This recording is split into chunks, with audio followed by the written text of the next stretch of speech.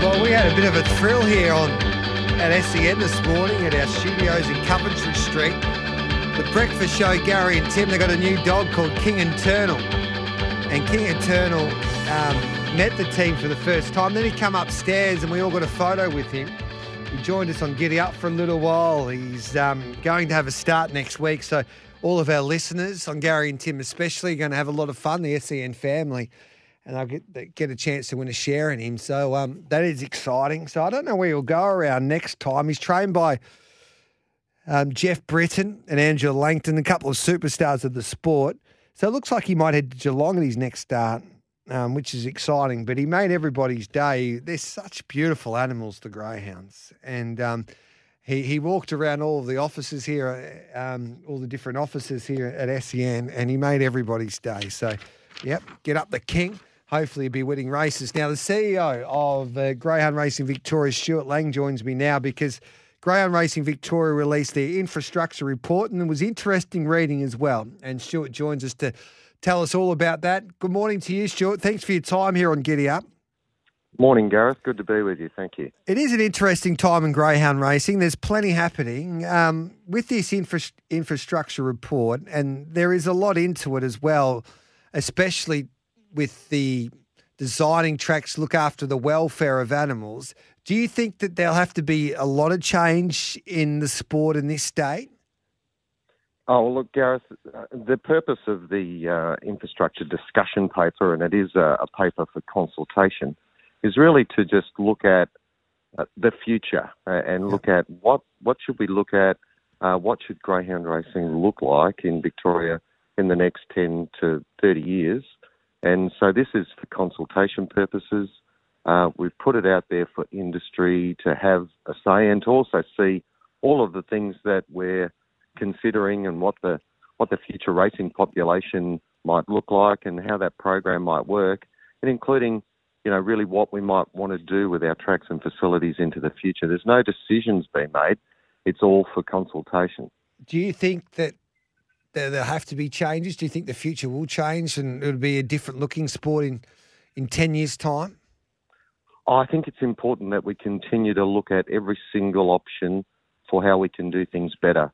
And so, yes, there's some things in here that people might find a little bit sacrosanct. And, we're putting options out there. So it's really looking at every single option. But, things might need to change and we need to really know what the industry wants into the future. So it's really considering everything we've got. We've got a really good racing program in Victoria, and it's something we're very proud of, and we want it to continue to be the best in Australia. Do you think there's room now? This is to explain it to our listeners out there. The two metro tracks are two-turn tracks, and they're the only two-turn tracks I think in the state, Sandown and the Meadows. Do you need to change that up a little bit? Do you think that there's room maybe for? Do you think there's room for maybe one two-turn track and change it up with a different track at metro level? How do you assess all of that, Stuart?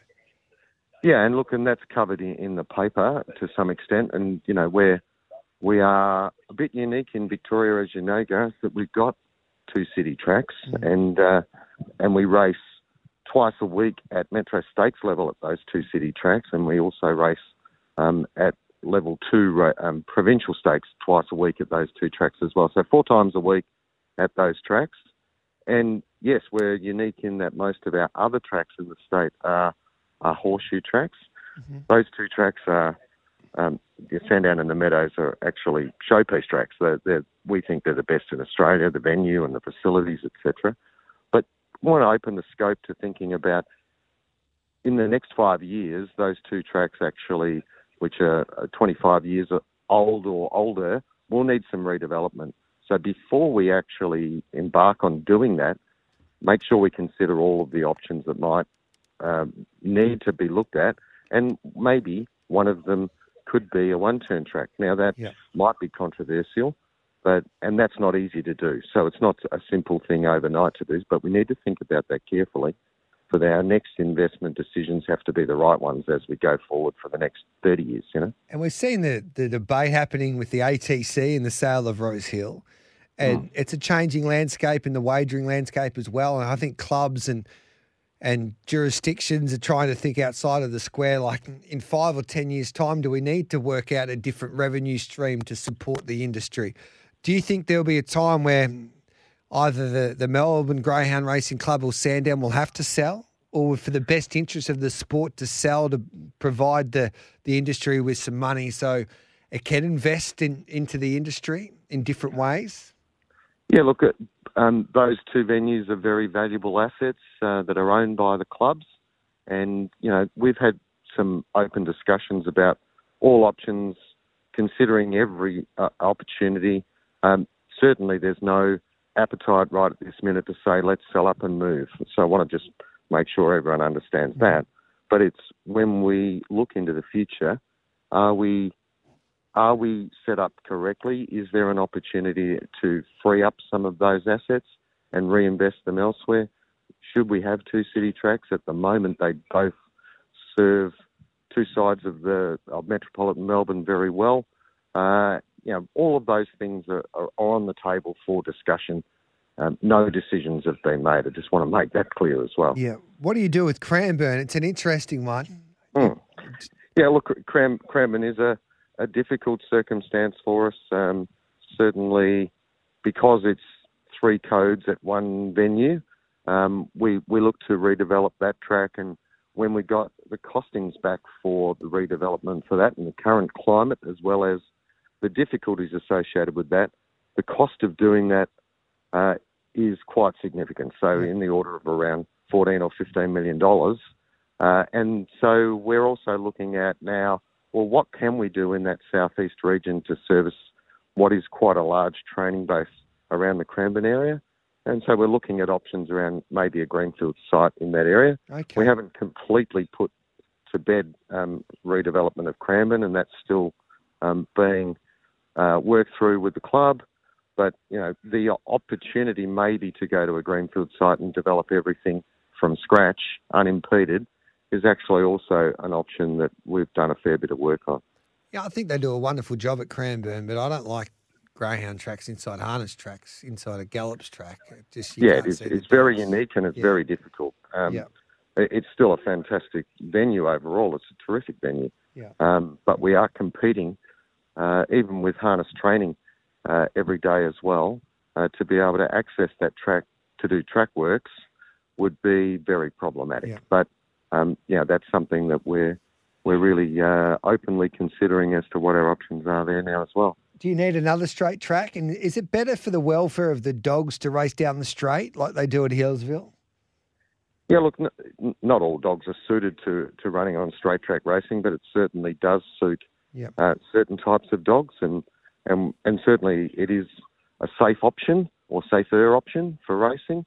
We are examining or want to look at it as part of this discussion paper about whether or not we could have another straight track somewhere, whether it's at a new site or at an existing track. It just sort of changes up the options for racing, particularly short course racing, that 350 metres or less is particularly well suited to straight track racing. And Stuart, turnover's been a challenge for all codes over the last year and a half. How's greyhound racing going in this state at the moment? Yeah, look, it has been very challenging. I think we all knew that wagering would drop post the COVID spikes that we all benefited from during that period, and it's certainly come off a long way.